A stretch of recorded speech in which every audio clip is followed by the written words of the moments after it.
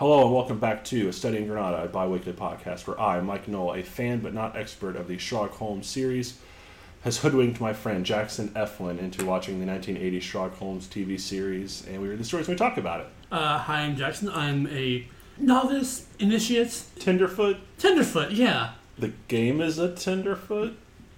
Is it? I don't think it is. We're joined this week by special guest, co-host of Gratuitous Pausing, Alex Greyhawk. Alex, welcome to, do we ever, Baker Street? What do we... Welcome to a rainy England in July, apparently. Yeah, sorry if the audio is terrible quality this time around. It is raining and it's not going to stop, and we have a somewhat limited window for recording this episode, so enjoy... Ambiance. Ambiance, yes. There is nothing wrong with good English rain! By the way, I'm Alex. Howdy. So this week we watched the Abbey Grange. Alex, we've asked guests before, what is your experience with Sherlock Holmes? I have never read any of Sir Arthur Conan Doyle's original works. I have consumed a lot of reinterpretations of those works. I've seen the Robert Downey Jr. films, I've seen a little bit of the BBC series, and I've seen a few seasons of Elementary as well. A few cartoons here and there. Sherlock Holmes in the 21st century? Yes. With Cyborg, with the robot Watson, yes. It's excellent. So, excellent. Yeah. Bill and Ted level, like, excellent. Yeah. It is definitely in need of, like, a gritty modern reboot on the CW. Oh, God. Honestly, I think MTV would do a better job with that one. Yes. No, it has to be CW. Everyone needs to be sexy, even the robots. Even Mrs. Hudson, I mean... Especially the robots. Somehow the Baker Street regulars are sexy, too. Like, it's... Like a bunch of lacrosse players. Okay, but hear me out, Jackson. Wentworth Miller is Sherlock Holmes. Yeah, oh, Captain Cold.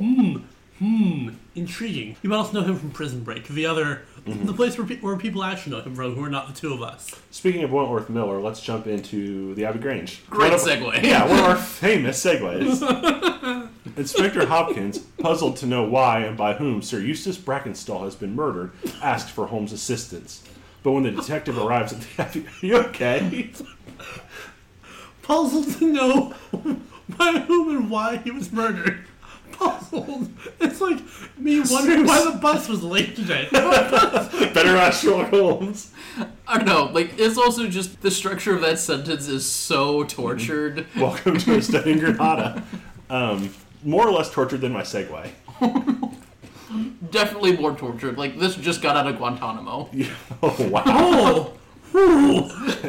I hope you're okay when we bring politics onto the podcast. Actually, while we're here, Guantanamo! now's a good enough time as any to bring in a light trigger warning for this episode. There's some light spousal abuse. Mostly it's reference. There's one instance. This would be a time to turn it off if that's not something you're jazzed about. Yeah. Anyway. Inspector Hopkins, puzzled to know why and by whom Sir Eustace Brackenstall has been murdered, asks for Holmes' assistance. But when the detective arrives at the Abbey Grange, Hopkins apologizes, saying he has disturbed him for nothing, since Lady Mary's evidence proves the Randall gang guilty.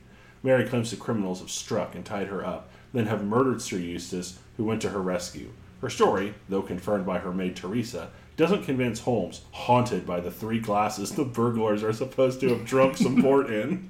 Haunted. Tonight you shall be haunted by 3 glasses. Usually when it's 3 glasses, I'm haunted the next morning. Yeah. The hangover joke. Great. We'll cut it. No, it's staying. You have to live with that. So, Alex, right off the bat, I know with the murder, you wanted to talk about the blood. Oh my god, it is the worst blood effects I have ever seen. It looks like melted wax. It probably was. Both too runny and also too solid. I wonder if it was a budget thing of, we have this old man or we have all these props. We have horses and buggies and all costumes, and they had to cut corners somewhere. And even in the 80s, it was like, okay, but this is what we've got then. Like, it's just so frustrating because all the close-up shots of the victim, they're like gruesome, and the way the camera is cutting, it makes it very visceral. I'm like, oh wow, I was not expecting this much gore in a Sherlock Holmes thing, and then they zoom out a bit and you see this wax blood splatter right next to the victim's head, and I'm just like, oh, okay, it's gone. Yeah, if they stuck with the quick cutting, that would have actually made it really cool. They never properly showed the body, apart from those quick shots. That would have been really eerie, and I would have been into it. But now we kind of get this fourth sequel to a Hammer horror film kind of thing. The Bride of the Son of Dracula's Landlord. It's like someone painted 3 walls of a room and then it pans to the 4th wall. It's just like, oh, it's just completely exposed drywall. Blood aside, this was the most gruesome body we've really had, I don't think. Yeah, I think so. I mean, we've had bodies before, but it's usually just been yes, he was struck on the back of the head and died, and that's it. And there's a normal body. Although we kind of had, in The Resident Patient, there was the hanging. But he was covered in a sheet the whole time. There's a burned corpse in the word builder, but it's a skeleton, so it's not really that Thank gruesome. God he was wearing his trousers. Thank God he was wearing his trousers, yes. Let's see, what else? Yeah, you don't want to see his boner. Why did I have you on as a guest? Mike invited me. There we go. Come, Watson. The game is afoot. Is this the first The Games Afoot we've had?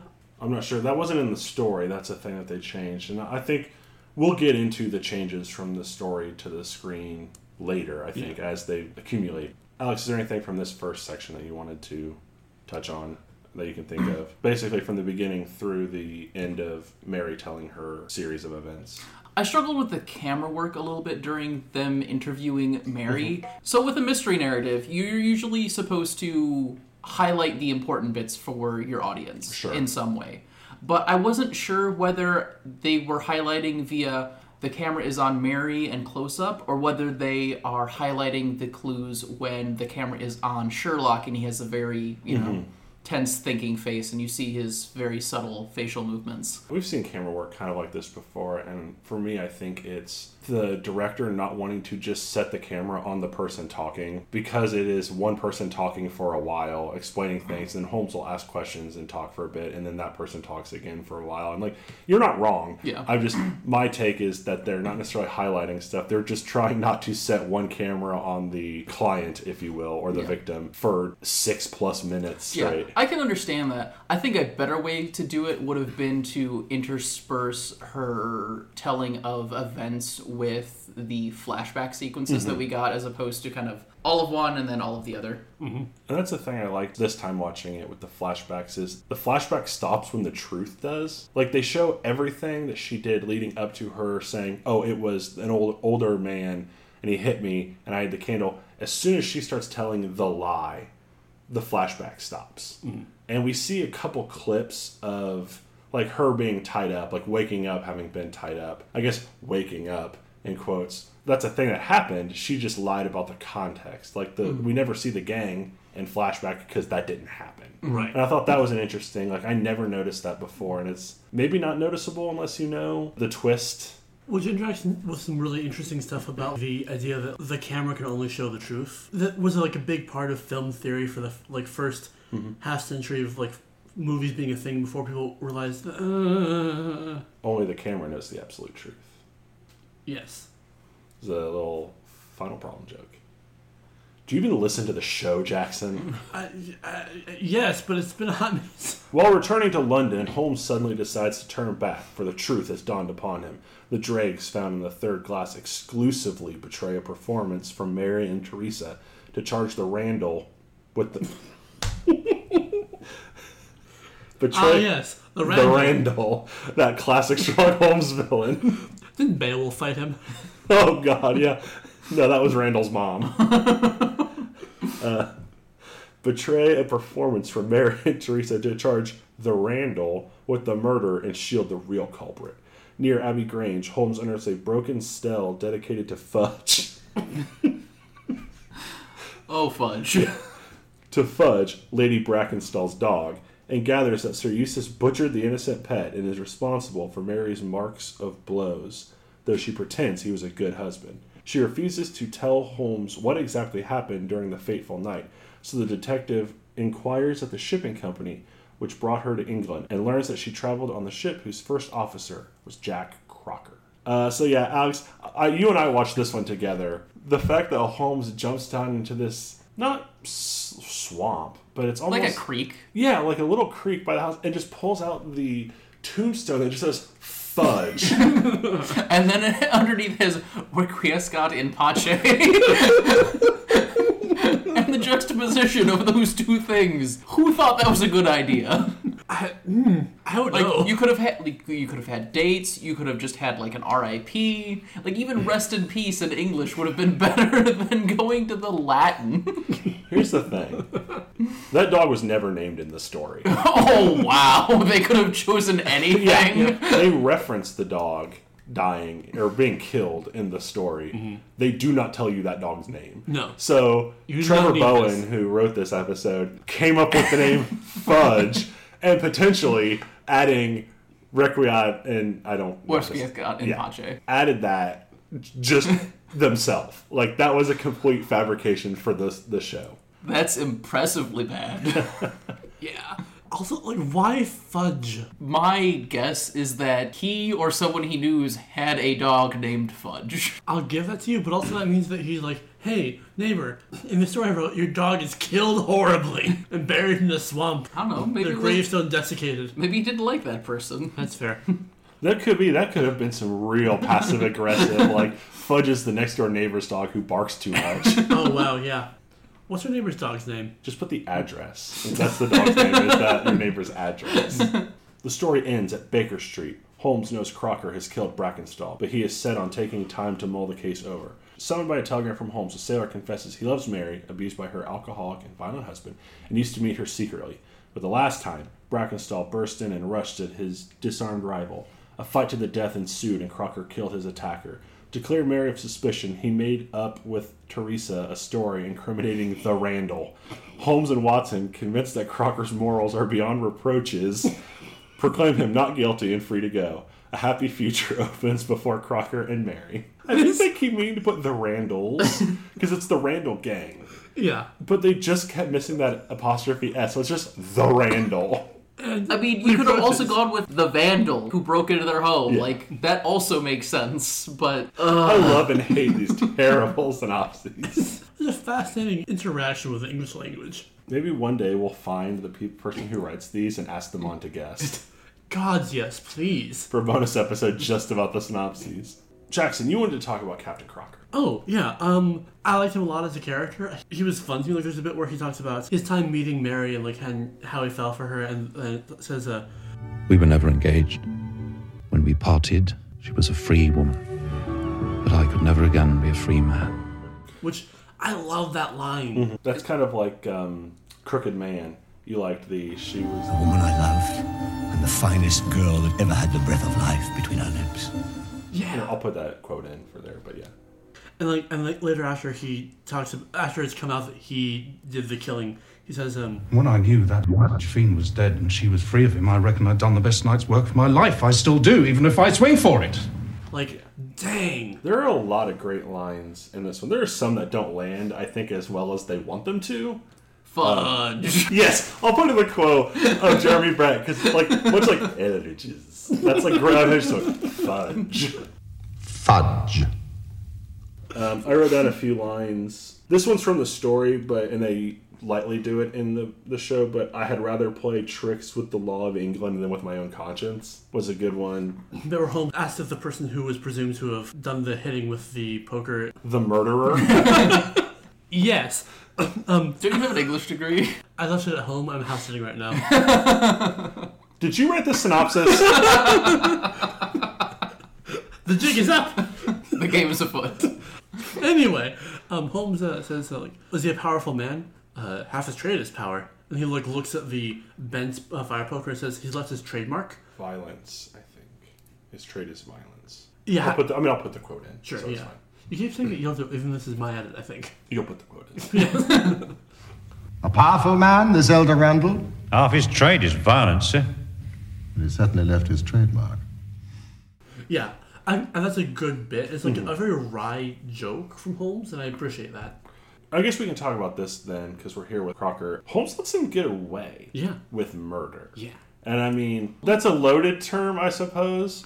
I've mentioned this before many times as like they bend the law and sometimes break the law. And in the Blue Carbuncle, when he let the hotel manager or butler or whatever go, Send him to jail now, you make him a jailbird for life. and I keep bringing up like, yeah, Holmes sometimes lets people get away with murder, and so this is our first instance of that where a guy killed another guy, and it was decided that probably this is fine. And I don't mean like a this is fine kind of way. Like, yeah, this is probably fine actually.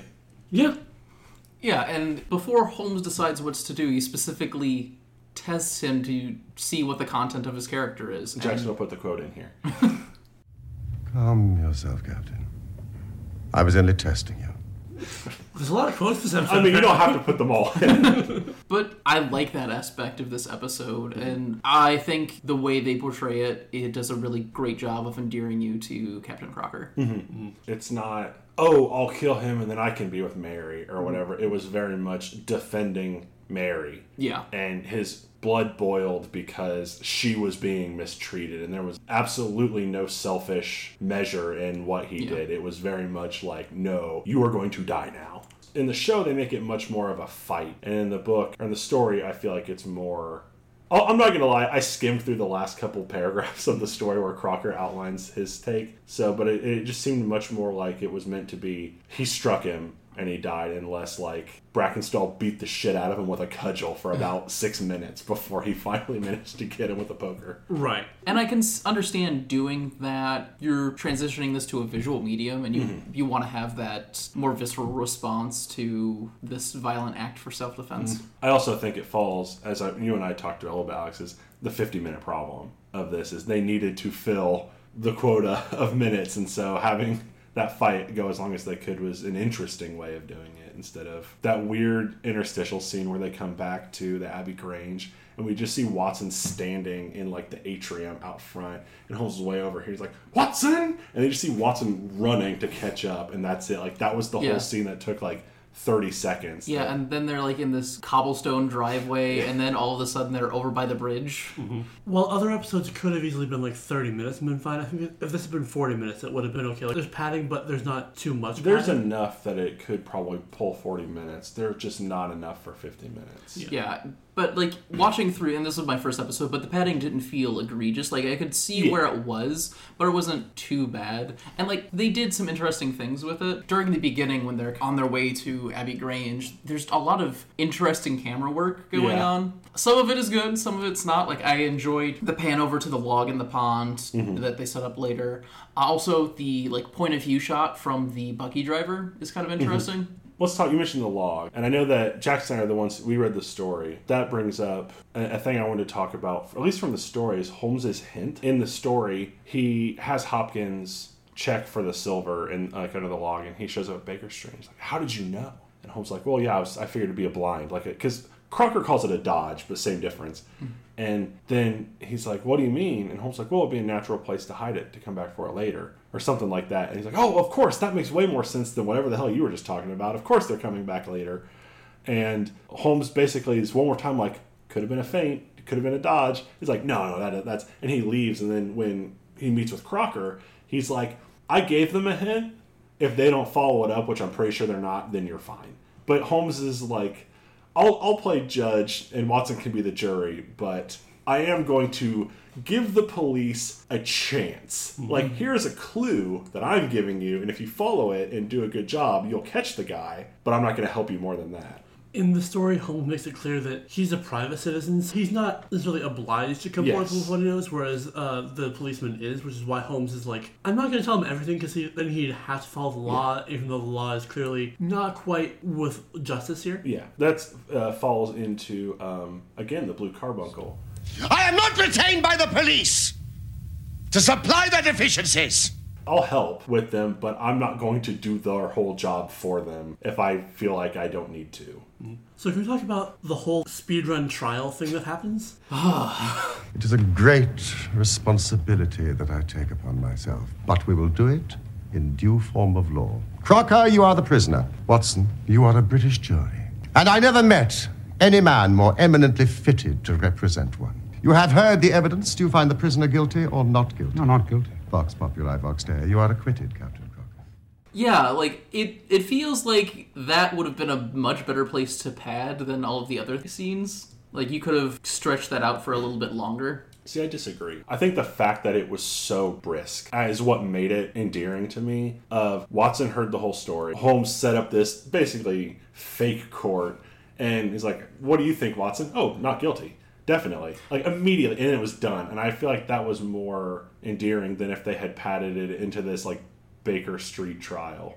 Australia is a major part of this narrative plot. You didn't use the phrase kangaroo court. What are you doing? Trying to be better. Proceed.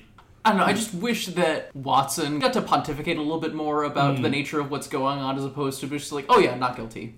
Good, continue what you're doing, Sherlock. Well, you bring up Watson getting more things to do and say, which leads us to... We need a name for this segment, like the Hardwick Corner or something like that, because... Hardwick Rising. No.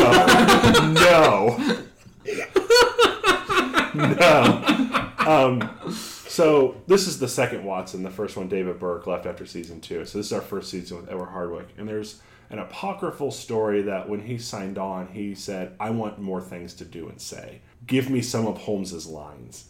And the first episode, The Empty House, which we just covered, it's mainly at the very end, he just comes up with how it, like, Holmes is like, oh, how do you think that it happened? And then Watson gives the exact correct answer. And in this one, he openly, from the story, stole at least half of Holmes's, like, some of the times where he goes on for more than a few sentences, those are Holmes lines that he just got to say. And so, it's funny that you're like, I think he should have gotten to do a little bit more there, when I was like, most of what he did was cribbed off of Holmes lines. Yeah, and like that's kind of the unfortunateness of the original works, is like it's all about Holmes, whereas a lot of adaptations really love the interplay between Watson and Holmes, and trying to strike the balance of like being true to the original work but adapting it to be more interesting for a modern audience. And what kills me, they were doing a good job in the first 2 seasons without giving Watson a huge amount of Holmes's lines. We have on here to talk about Holmes and Watson, but we haven't really had them being friends. We have the very end of the episode where they're drinking port. Which I really like, actually. We'll get to that in a bit. But we don't really have the friendship as focused as we used to. Which I get. The actors haven't been around each other as much, presumably, so they probably haven't built up that chemistry yet. I hope that gets better over time. So the story ends with the kangaroo court thing that happens, but the episode tacks on a little bit where Watson's like, hey, you appointed yourself Judge, Judy, and Executioner. You just said Judge Judy. I know. You appointed yourself Judge, Judy, and Executioner. You know, you're right this time, but, you know, maybe that's not cool all the time. Just throwing it out there. I'm uneasy that you took upon yourself the duties of advocate and judge. You are too bound by forms, Watson. Forms are society, Holmes. Yeah. It's a good bit, and it reminds me of why Watson's important, because we need someone who's, like, able to ground Sherlock and keep him from, like... You mean, like, actually ground him? Well, I guess, yes. I'm sorry, Holmes, you can't go solve this mystery. You're grounded. No, eat your peas. Your what? Peas. Your peas? Yeah. Like the vegetable. thing. Oh, eat your... I thought you said your peas. No, eat your peas. Yeah. I'm interested in... We can tie this into changes from page to screen, because the show did a weird thing where they tried to make Brackenstall secretly a bastard, where in the book, everyone was like, oh yeah, he drank and was sadistic. Like they say in the story, he drenched the dog in petrol and set it on fire. I think I was trying to, like, help with a misdirect, which... Yeah, and that was my take as well. We have Mary's interview at the very beginning. It's like, no doubt hear a rumour of it otherwise from idle tongues who'll distort the truth of it. It would pain me to think of his memory tarnished in that way. I can also see that as her trying to make it seem like, oh, I liked him. I wouldn't want to murder him. Exactly. That would be ridiculous. Yeah, and that's my take as well. It was just a lot of weird changes. They added the tombstone, obviously. They changed that Mary eventually got loose and raised the alarm to, which I guess is unnecessary, but the way that they switched it was also unnecessary. It was an incidental thing that they changed to an equally incidental thing, which is why it just stuck out to me so much. Yeah. Also, because Mary doesn't go off on her husband in the show, we lose the great line where she talks about how her husband is awful. It's a sacrilege, a crime, a villainy to hold such a marriage binding. Mary really, really has a lot of things to say in the story about Brackenstall. In the show, she's like, oh yes, he used to go hide in a room and drink, so I never had to see him drunk. And it's like, that is not the case. And even at the end, Watson is, in a very weird bit, is like, oh, I had a question about your fake story. You described drunkenness so well. What's that about? And it's like, oh, my father was a drunk. And he's like, oh, that's what I thought. You told the story with such detail. I was sure it was true. It was like, you're a trained doctor. You should be able to deal with this. Maybe I'm asking too much of a doctor from, the late 1800s, but... I mean, I'm surprised you didn't offer her heroin. Fortunately, miss, there's a real doctor here who may help you. Would you like some heroin? At first, I thought that's what those marks were gonna be. Oh, she's a drug addict. That'd be an exciting thing. I mean, sorry, it would add layers of complication for her to be a drug addict and him also an addict and have that interplay. I thought it was going to be vampires. Then I was like, wait, no, I would know if it was vampires, but for a single second. Mike, you made a mistake letting Jackson watch Abraham Lincoln Vampire Hunter. Yeah, every period piece is going to be maybe vampires for Jackson forever. Admittedly, pale woman in nice house has 2 concentric circles on her arm about a mouth's width apart. They weren't quite a mouth's width apart. Very large mouth. There's one more change. We also get way more of a character from the guy who works for the shipping company. Yeah, I really liked him. Yeah. And I loved that they used this because before we've had the thing at the beginning that Holmes and Watson are doing or talking about come back at the end as a bookend, like in The Dancing Men, how absurdly simple. And Holmes chiding Watson about his stories, and then at the end he's reading him The Resident Patient, and Holmes thinks it's a great story. Mm-hmm. And we have this again where Holmes does almost the exact same spiel about how you... I must admit, Watson, you do have some power of selection. Thank you. It returns so much of which I deplore about your narratives. Your fatal habit of looking at everything from the point of view of a story instead of as a scientific exercise has ruined what might have been an instructive and even classical series of demonstrations. And they're meeting with this guy who works for the shipping company, and the guy's like, I have you, Mr. Holmes. You are asking the whereabouts of a member of the crew of the Rock who has been seen very recently, but not on the ship. Mr. Viviani, your perspicacity astonishes me. I assure you, it is only through study of the good doctor's masterly exposition of your work that I now have any small capacity to reason. Where he provides a reasonable deduction based on the evidence, and so it's kind of a turning the tables on Holmes, and I like that. I love whenever he starts talking shit about the stories, and then at some point, a bunch of other people talk about how much they love them, and then he just has to roll his eyes because he can't go off on that person. He's trying to solve a mystery. He comes back a week later. Okay, now remember when you talked about the stories? Here's why you're wrong. That's exactly what Sherlock would do. Say you're wrong, or I'll get you convicted for murder. I'll book you for false arrest and wrongful imprisonment and murder. But yes, I did really enjoy. That was a place like we talked about before with again, The Dancing Man, where they filled the 50 minutes by taking bits of the story where Hunt and Cupitt's and then this happened, and showing us it happening. Mm-hmm. And I feel like that was in the story. It's we went and talked to this guy, and he told us that it was Jack Crocker. And they made that a 5-minute scene. That was pretty fun and useful. I didn't realize that was filler until I read the story, which I was supposed to read before the episode. You weren't supposed to. I just said it's a good idea to start reading the stories before, so then it's not.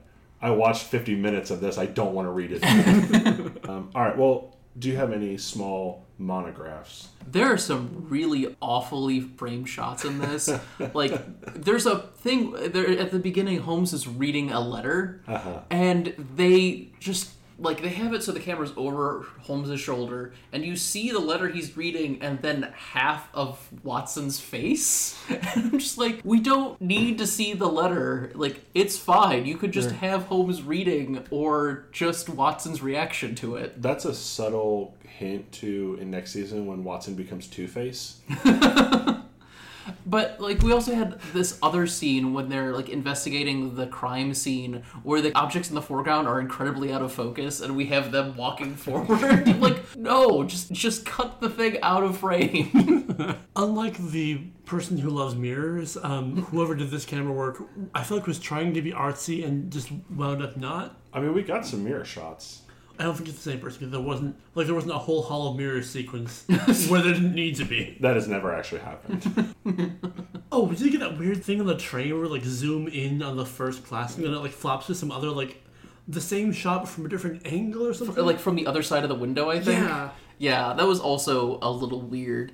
Yeah, like it definitely felt like before they introduced like the mystery of it all, like someone was just having fun with trying different camera angles, and then was like, okay, back to serious business, and then it was pretty much gone for the rest of the episode. I really like the opening. It's a good comedy bit of Holmes just being like, "Hey, wake up, get your clothes on."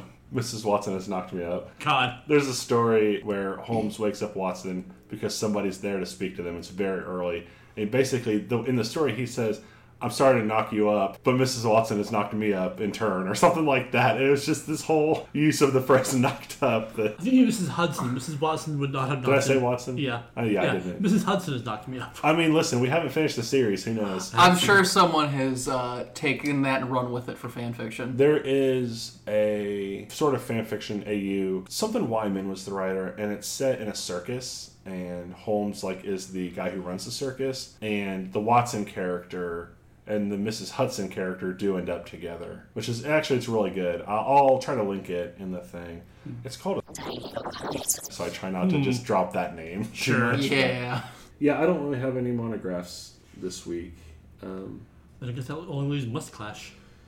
Yes, so there's a number of good contenders this week. Mr. Viviani, the owner of the shipping company, comes to mind. Well, he also has a lot of beard as well, so it's more like his facial hair is sort of like his uncle's work, as opposed to just having just one good mustache. Yeah. Part of it is also just how it fits with the rest of his outfit. Like, the very dark facial hair contrasts very well with his bright red vest. Yeah. There's Inspector Hopkins, who has a distinctly British mustache. Very much Colonel Moran's, but fuller. Yeah. And then, I'm vamping while I find this photo, we have the Messenger, who just has the best beard. I mean... Picture, if you will, a old sea dog off the coast of Maine who has spent his entire life and all of his father and grandfather and great-grandfather's lives fishing off that coast as long as it's been there. It's that beard. Starting with this episode, we'll start tweeting the various contenders for the episodes as well. Probably after the episode comes out. So you'll be able to look these up on our Twitter at @in_Granada. Hey. I'm voting for this Messenger guy. I don't know what your thoughts are. Normally I would disqualify him because he doesn't actually have a mustache, but it's a very good beard. Now, here's the thing.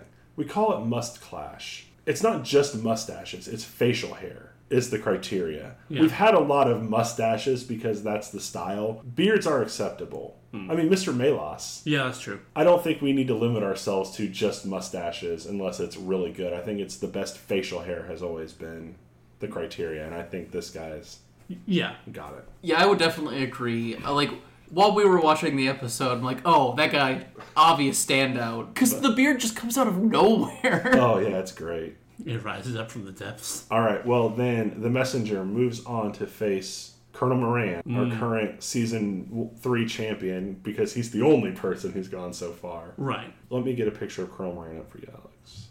That is a very good mustache. Right? Yeah. I'm going to vote for the Messenger. If we look at it as a tournament, as it kind of is, because when we finish the whole run of the show, all of the season champions are going to face off for ultimate Must Clash.